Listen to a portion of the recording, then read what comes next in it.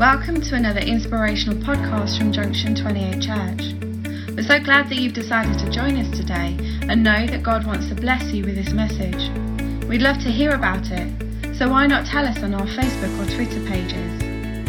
If you would like further information about who we are, check out our website www.thejunction28church.com. We hope you enjoy this message.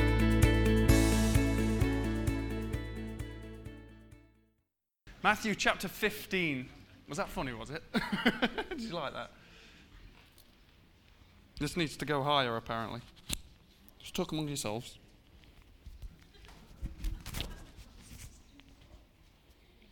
They're having to turn me up too loud, and that's what made that noise, isn't it? You see, I'm learning little bits about media. Is that all right? You're fine, yeah? All right, excellent. So, Matthew chapter 15, and we're going to be in verse 21 to 28. So today, this morning, what we're going to be looking at is, I've titled this message, The Power of Your Response. The power of yours and my response. And it centers around the faith of the Canaanite woman in Matthew 15. So if you're already there, is everybody there? Say yes if you're there. All right, we'll leave everybody else behind. So from verse 21, it says this: Leaving that place, Jesus withdrew to the region of Tyre and Sidon.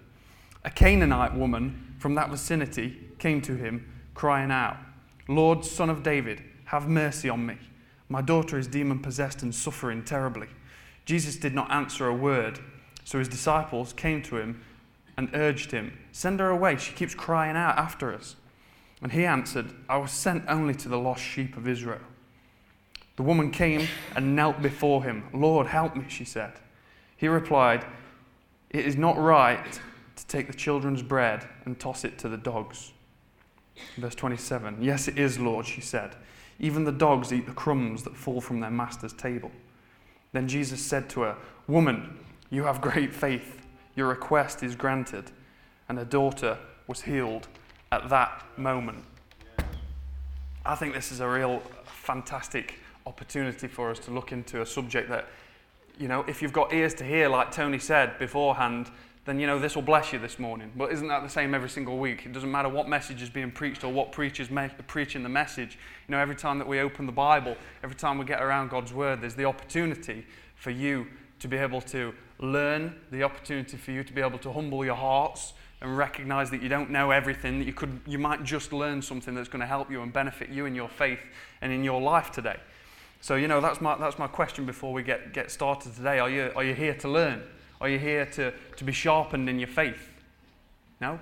Yes. Great. Okay.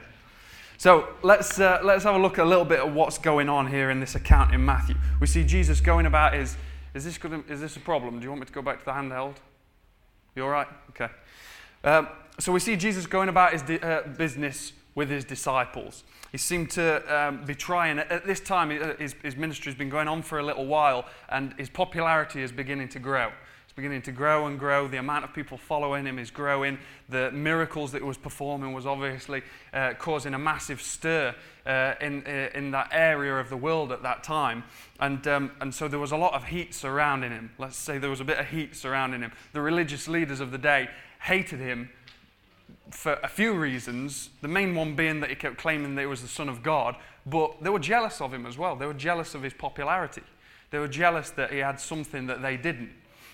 So there was a lot of heat surrounding Jesus' ministry, and now and again he had to withdraw and get away.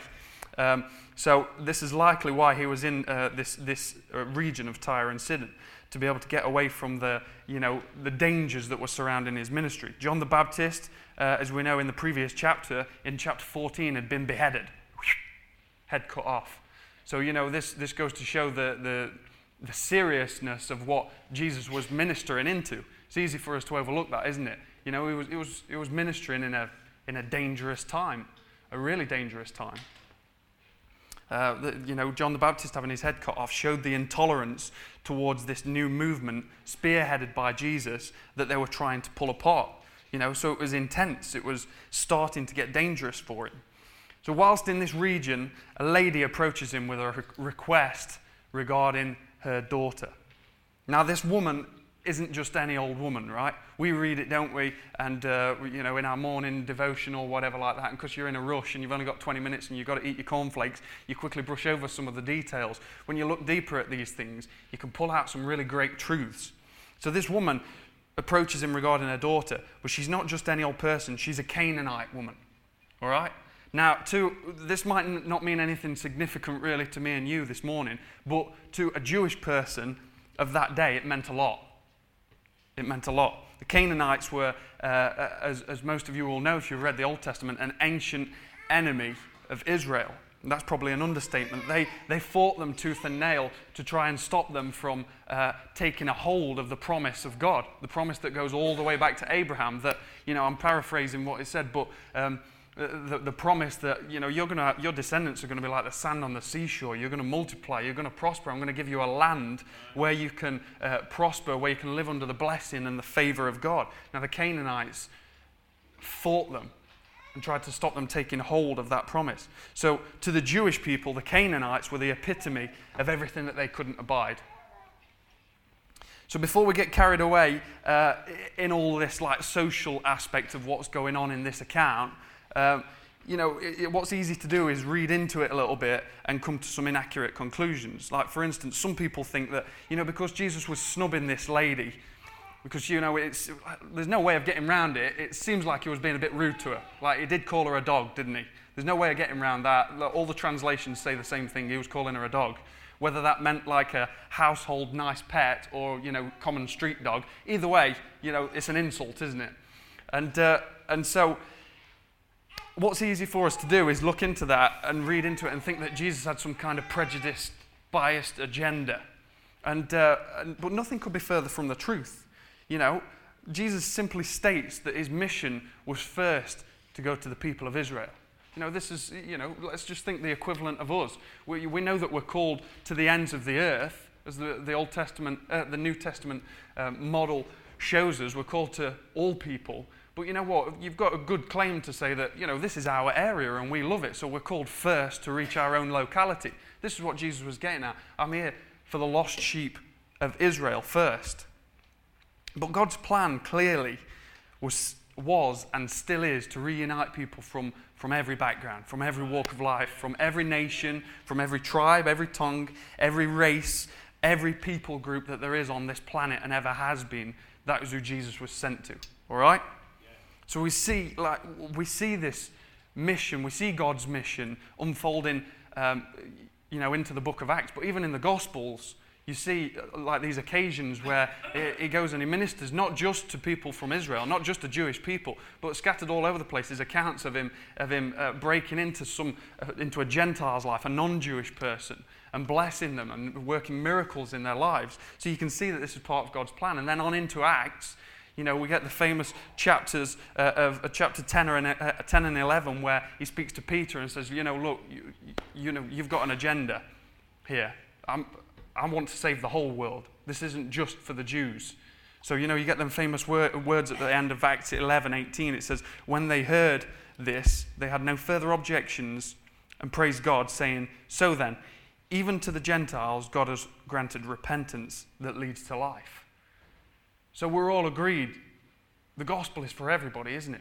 The gospel is for everybody. How does that apply to us today? Well, that means that, every person that you come into contact with in your workplace, every person that you come into contact with on your street, even the ones that are a bit of a pain in the you-know-what down the street and they let their kids loose and, they're forever kicking their football at your greenhouse, it's for them as well, all right? It's not for a specific bunch of people that dress smart and come to church and say the right things. It's for everyone. God's plan, quite clearly, was to reunite to himself all of mankind.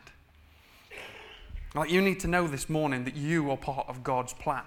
It isn't just for certain special people, it's for all people. So back to the point, this lady, we established she's clearly part of God's mission. She's clearly part of God's mission, just as you and me and every other human being are. So this isn't just like some flyby incident that took place, hoping to grab a quick word with Jesus. This is an appointment with destiny. This is just a little small portion of the book of Matthew, but this is an appointment with destiny. Before the earth was created, God has set up this appointment for for her to encounter himself. And I want to say to you this morning that mine and your life are the same.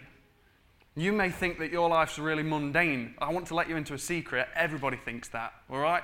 The person sat next to you has days where they think, oh gosh, this is just a bit monotonous and it gets a bit boring and stuff.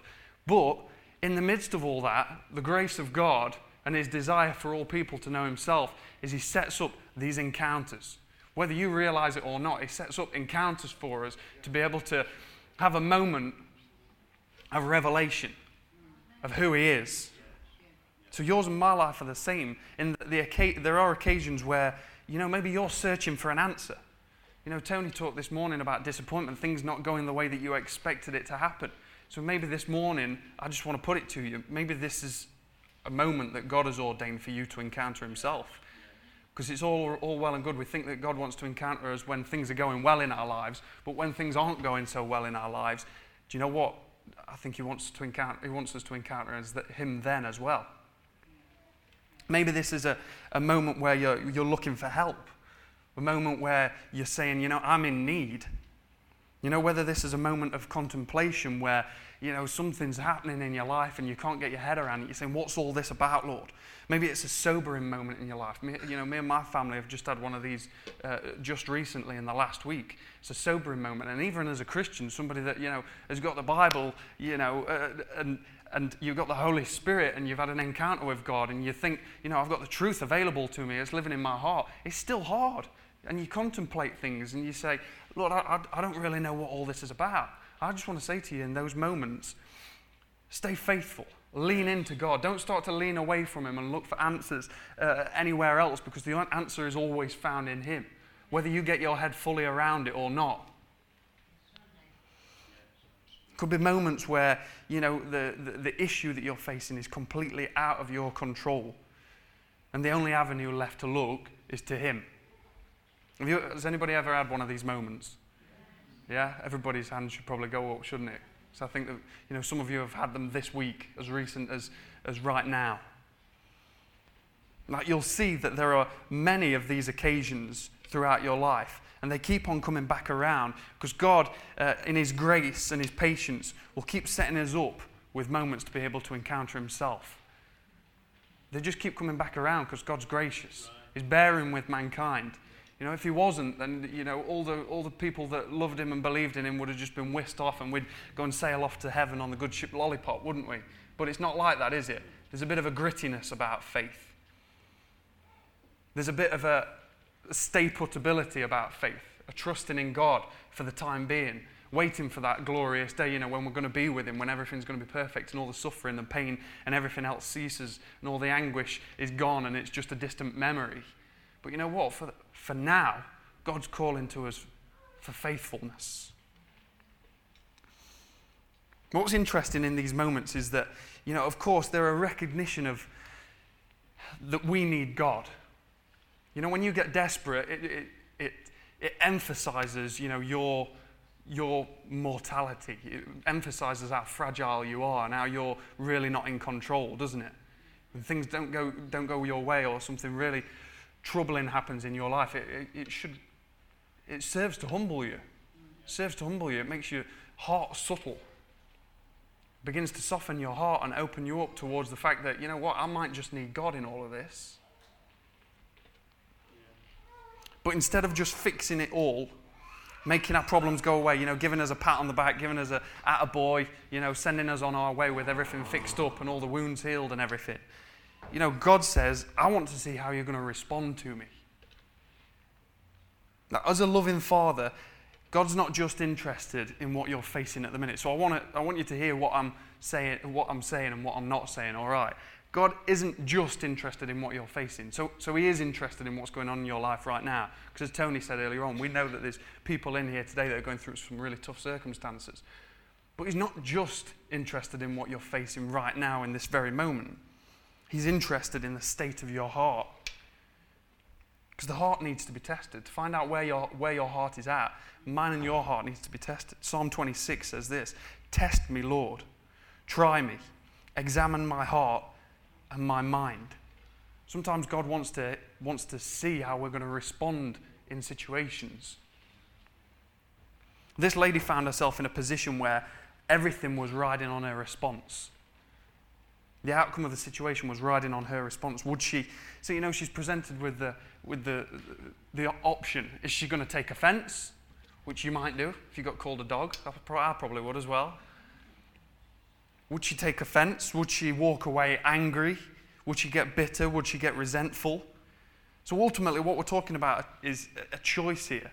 And there's many things in mine and your life that we can't control. When situations happen in difficult circumstances, there's an array of things that are just out of our control completely.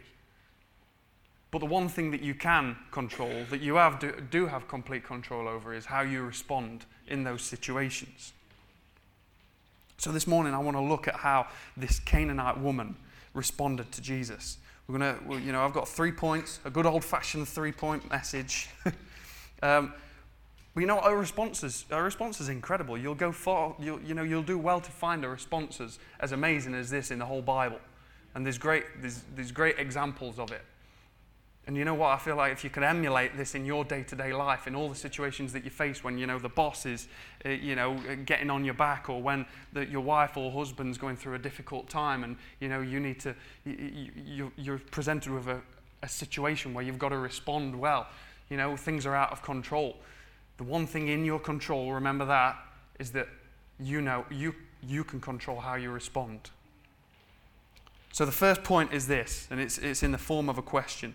What is your response when God stays quiet? Just think about that for a moment. Think about your own life. What's your response? What's the first thing that you do when God stays quiet? Because it feels like, I don't know if you're anything like me, but sometimes it feels like God always wants to speak until there's a time when I really, really want him to speak, and then he stays quiet.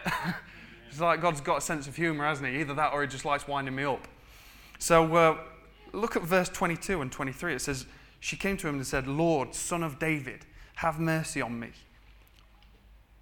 My daughter is demon-possessed and suffering terribly. But what did Jesus do, it says? He did not answer a word. Jesus didn't answer a word. So there are occasions in mine and your life where God stays quiet. Would you agree? There are occasions where God stays quiet. I've heard people talk about this, and I've heard my whole messages on this subject, that God always wants to speak. Do you know what? I think he does always want to communicate with mankind, absolutely. But for a purpose, and sometimes for a spell and for a season, because he wants to achieve something in your life, he intentionally stays quiet as well. The disciples, it seemed like, got the wrong end of the stick, as they always seem to do. It's like they just didn't quite get him. They were a little bit dull. And they're like, this woman's bothering Jesus. Let's go and say something. Let's just encourage him and, to get rid of her. They didn't realize what was going on. I feel like if I was one of the disciples, I'd be like that. I'd be the one that always jumps to conclusions and stuff and cuts the ear off like Peter did and gets myself in all kinds of trouble because I just don't get Jesus. But Jesus' silence, in fact, was an opportunity to see how she would respond. He was inviting her into a moment to be able to show what's in her heart, into a moment to show her faith.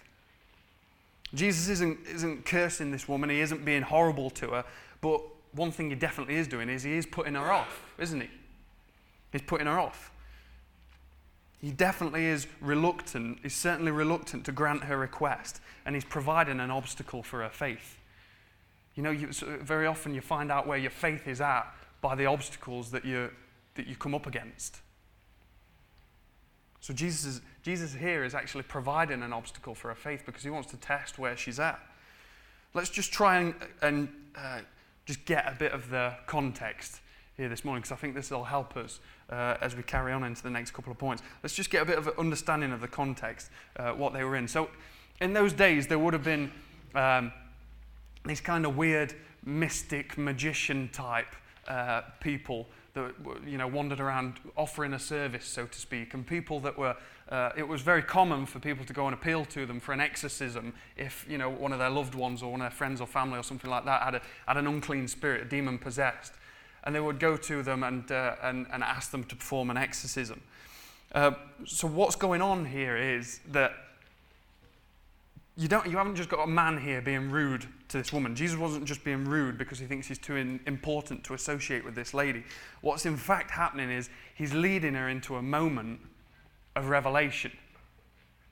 Jesus wasn't just ignoring her, he was making a point by ignoring her. He wanted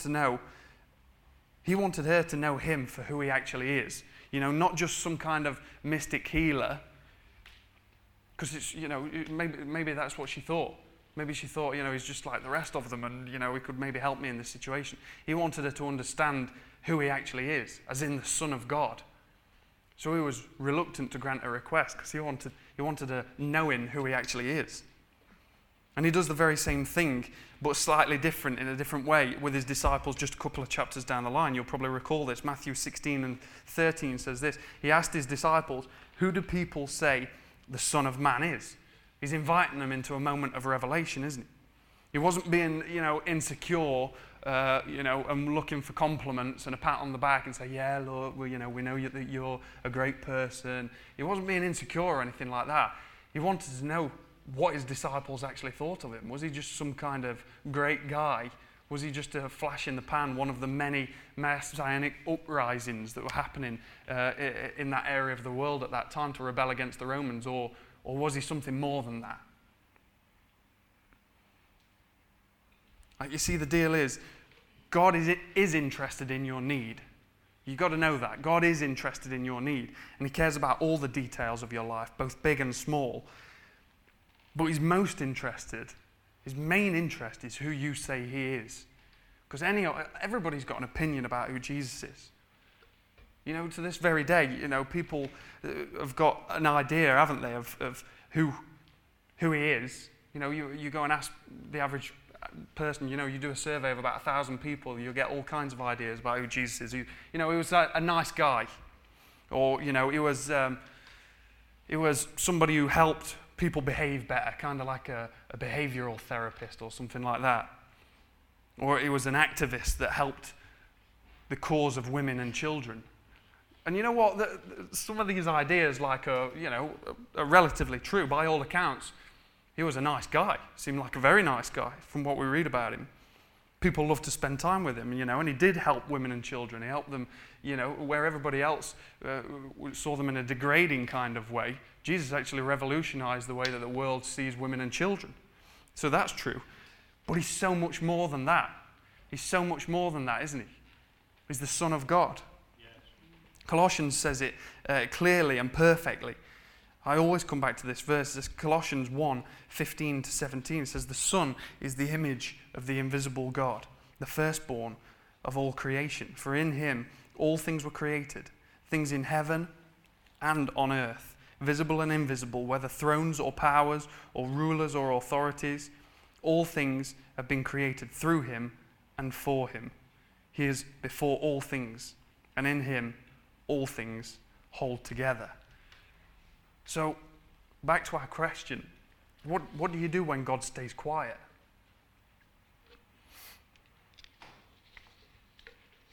Is it that he just hasn't heard our need? Is it because he just isn't interested?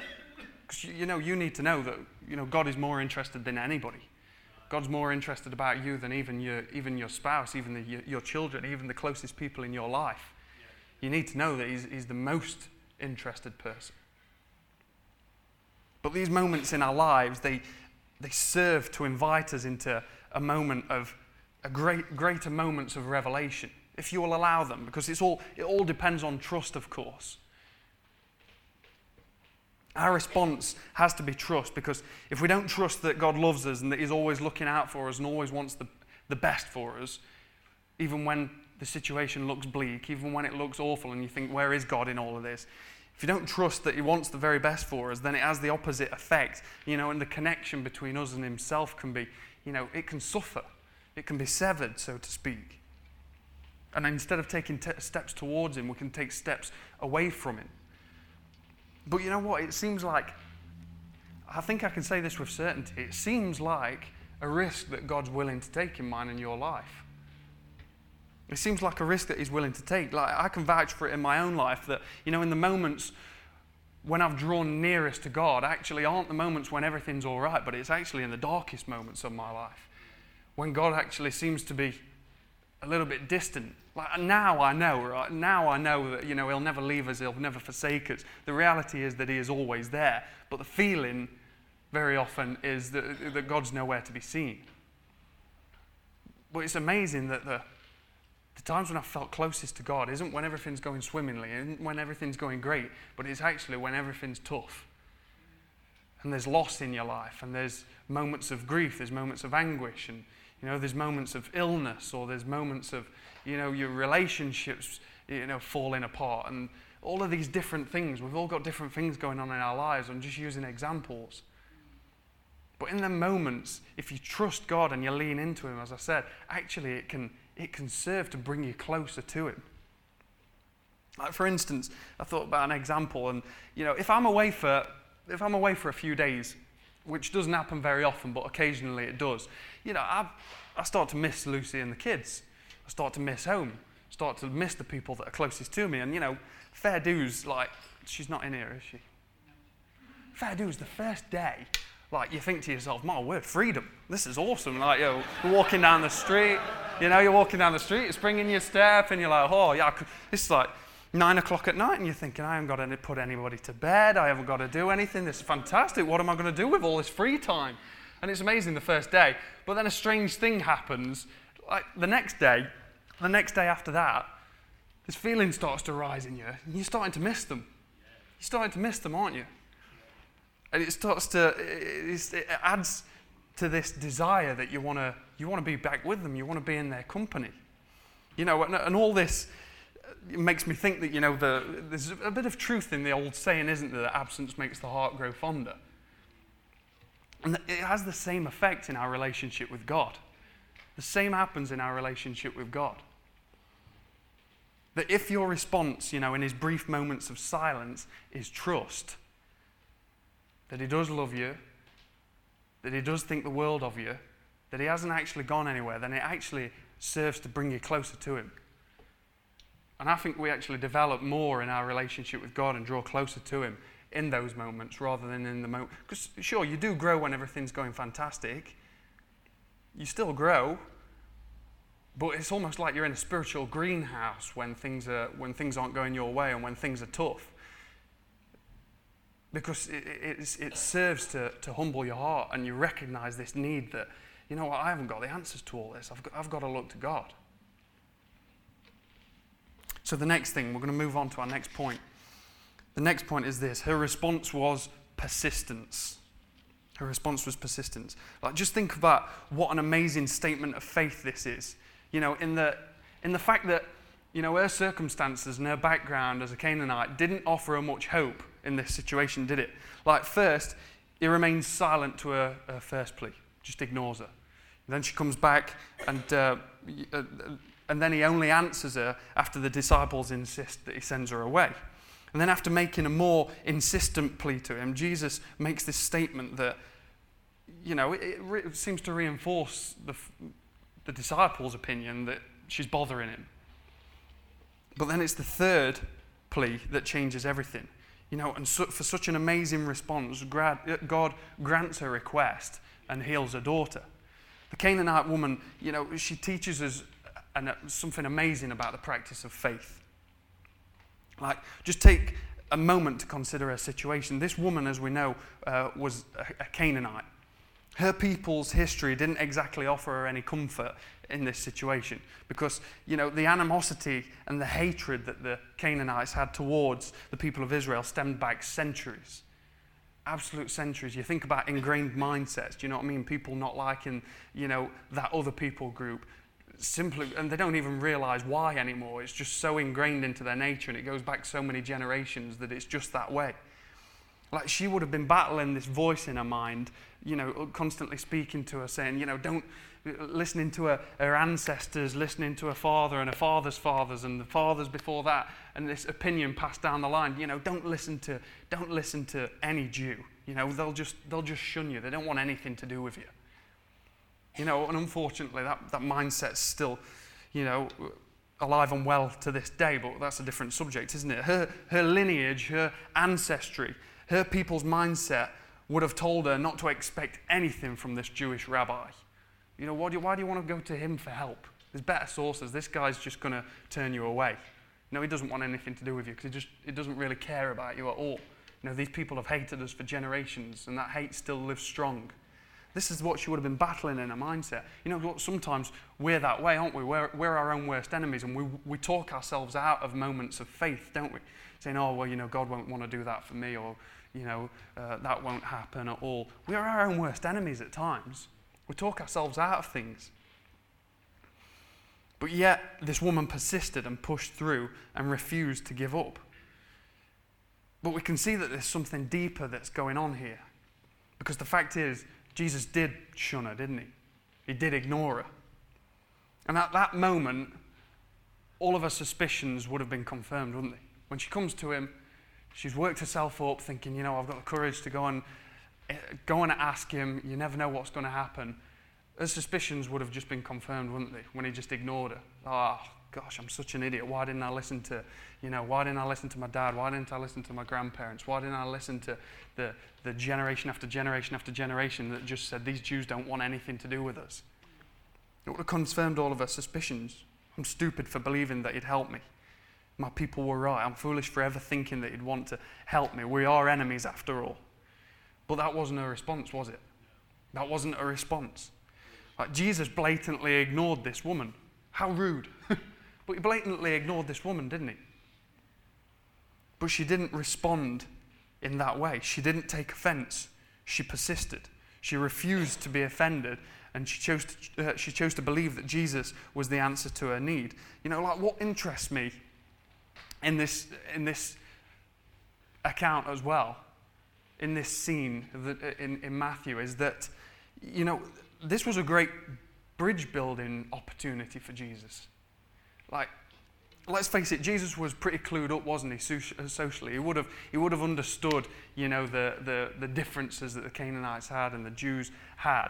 So this was a great bridge building opportunity for him. He would have seen the opportunity that presented itself. I have this opportunity here to alter a long-standing mindset here. These two people groups have hated each other for absolute generations. I could be the person that stands in the gap here. This will add to my popularity. News of that will spread throughout throughout her people and throughout my people. And this could serve to start to repair the relationship between these two people groups. And it sounds like a good thing, doesn't it? It sounds like, on the whole, that's something that you and I would go for, wouldn't it? But Jesus wasn't interested in that, was he? He wasn't interested in that. It's not like he was some kind of, United Nations goodwill ambassador or anything like that, sent there to make people feel better about each other. He was interested in this lady. He was interested in the woman herself, just as he is interested in your life and he's interested in my life.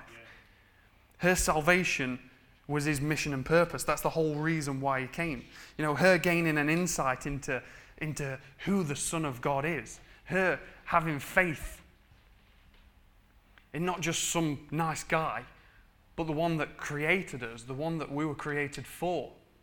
The purpose of it all, the reason why me and you are living. So Jesus intentionally ignored her to help her.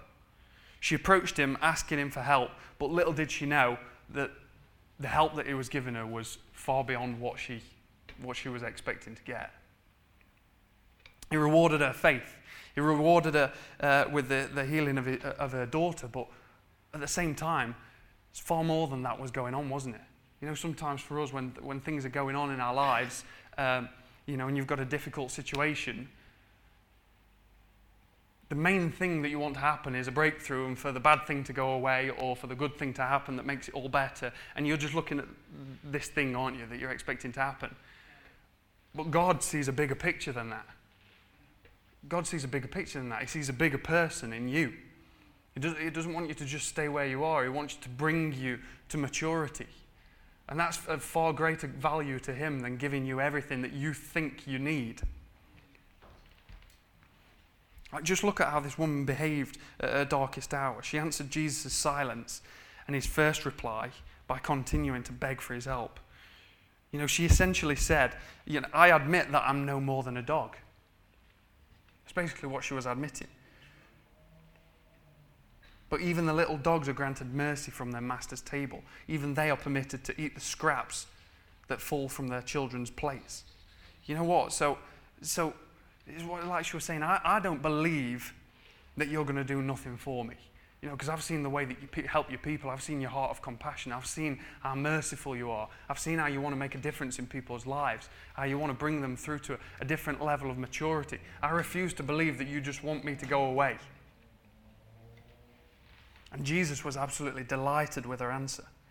This desperate mother pushed through her fear and she believed. She responded with persistent faith and was rewarded beyond her expectations. Like the lesson that this woman teaches us is simple. Though God may test us in seemingly strange and unpredictable ways, because let's face it, that's what they can be like, aren't they? He will never turn away from his promises to help those who call on him in their time of need.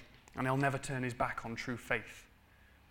So I just want to encourage you this morning in the things that you're facing right now. Stick at it. Respond well. Don't refuse to get bitter. Refuse to get angry. Refuse to get resentful.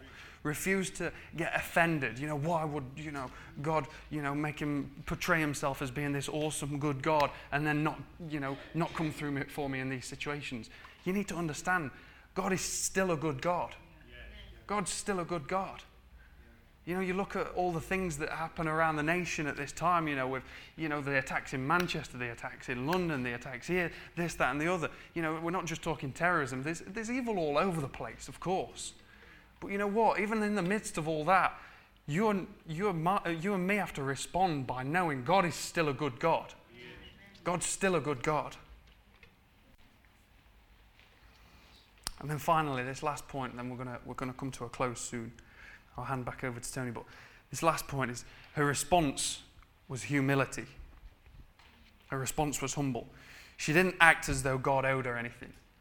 This is one of the things that I'm fast growing to realize. Even at my relatively young age, what I am now, I'm fast growing to realize God doesn't owe me anything at all. God doesn't owe us anything at all. He gave us salvation by grace. That's more than any of us deserved. It's more than any of us deserve. And he gives you the opportunity to take hold of it with both hands and enjoy it and enjoy your life and not be fearful about what's around every corner and be insecure about this happening and that happening and the other. And just be able to rest in the fact that, my gosh, my Savior has saved me. She refused to act as though God owed her anything. Verse 25 says this, "Lord, help me," she said. And when I was reading that this week, I thought to myself, do you know what? I love that. I love that. Like, do you know something? That is one of the greatest declarations of faith that you can say. Because sometimes we often think of faith being about, stirring yourself up and about courage and, this outward, do you know what I mean? Like, I've got some gusto, it's all going to be all right. Oh, punch the air, I've got faith for this. And you know what? That's valid, of course. Sometimes you have to be that way. You can't always act defeated. But one of the best declarations of faith that you can make is, Lord, help me. Lord, help me.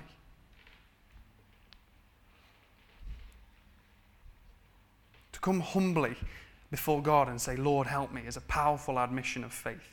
It's not all about, conjuring up, bold statements and, Lord, help me, the cry of help me is the cry of a heart full of faith. So I want you to know that, I get away from that stereotype that the person full of faith is somebody that walks with a spring in their step. Like I said, if you're constantly down and in the dumps all the time and stuff like that, then seek help. Get alongside people that have got some enthusiasm and are going to lift you up and help to build you up, because you don't want to stay there. But you know what? A heart full of faith sometimes just cries out, God, help me, because this is beyond me. Help me. It's all right to be in that position. Some of you need to know that it's okay to be in that position. That it's all right to be weak. Because God isn't impressed by the heart that thinks it's strong, because he sees us laid bare for all that we actually are, and he realizes that you're weak. And he realizes that the strongest person in the room is weak. Do you know what I mean? So you can't fool God. You may as well just be authentic. So I want you to take as well particular note this morning that she didn't approach him with a sense of entitlement. Listen to the words that she says. She says, even the dogs eat the crumbs that fall from the master's table. She's admitting to being nothing more than a household pet. Now, please hear this morning, what she's saying isn't like this isn't low self-esteem.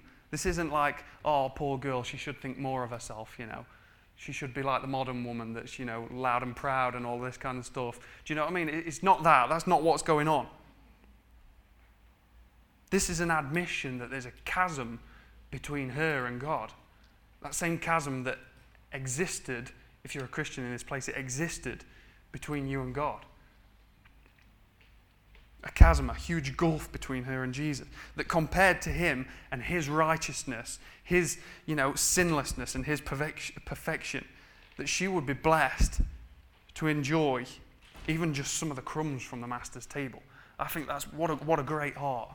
What a great heart this woman had. I want to live with a heart like that doesn't think, I'm the be-all and the end-all and I'm God's gift to the church and to mankind, but recognizes, my gosh, if I didn't have Jesus in my life, if I didn't have his grace, then I wouldn't be anything. She responded in humility. And humility is based on truth. It begins with the recognition of God's infinite greatness and his holiness on the one hand, and our weakness and our lack and our sinfulness on the other hand. No matter how fantastic the person, the abyss between God and that person is infinite. And humility is the recognition of that. That's what humility is. It isn't about, low self-esteem and that kind of thing. And I'm not worth anything, so I'm going to hide over here and I don't want anybody to see me because I'm being humble. That's not what humility is. It's recognizing my weakness, God's greatness, and that by his grace, I'm going to take hold of the one that is great. Yes. Is that all right? Yes. This woman's response was humble. The recognition of her lack and her need of him is what caught his attention. If she responded by saying, I've heard people actually say before, and it makes me laugh a little bit.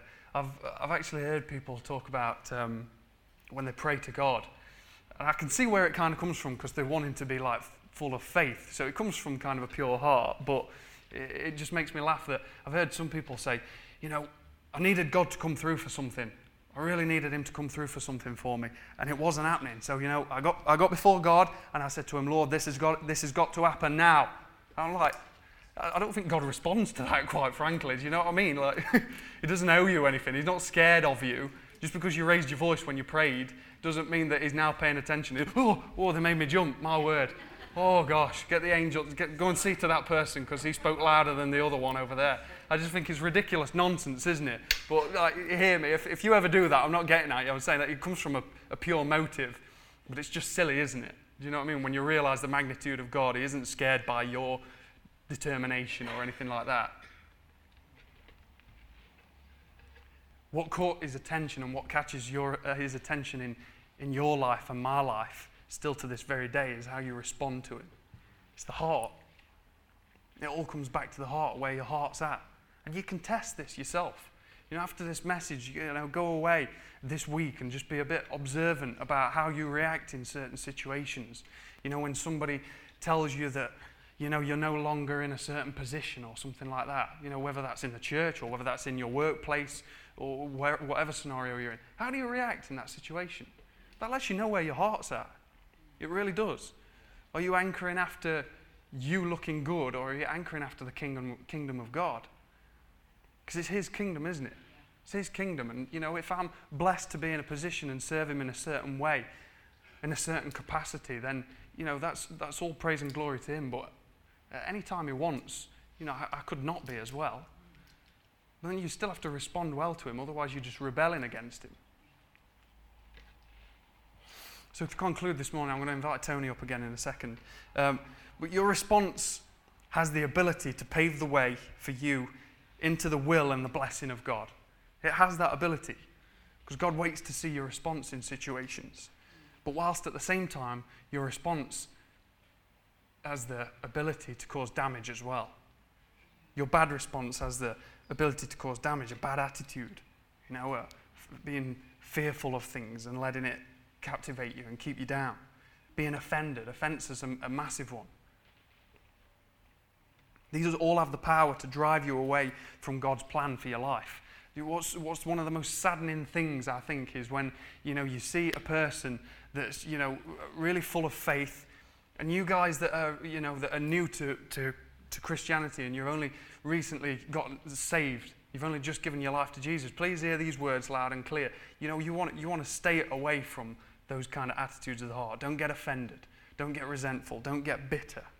Because they have the ability to drive you away from God's plan for your life. It's so sad when you see somebody who's got all the gusto and all the energy and all the enthusiasm that being newly saved gives, and then something happens, a year down the line, and all of a sudden you don't want anything to do with God because you responded badly. Had this woman's response been one of offense or one of anger or one of resentment or bitterness, this account may have been completely different. Maybe we wouldn't be using it as an example of faith and would be using it as an example of how not to respond in a situation. There's plenty of them in the Bible as well. So this could have had a different outcome. But as it stands, this is a magnificent example of faith that responds well. Faith responds well. You've got to know that. If you claim to be a person that has faith in Jesus, you've got to know this, that faith always responds well. Faith hangs on and remains unmoved. And faith that attracts the attention of God. So, we'll finish with two simple questions today. And they're just the questions. I'm not going to go into anything after them. I just want to leave them with you so you can contemplate on them if you're taking notes or whatever. So the first one was, what are you facing currently? Which is an easy question because it's always on your mind, isn't it? When you're facing something, it's always on your mind. What are you facing currently? And the second question is, how will you respond? Okay? I'm going to leave you there.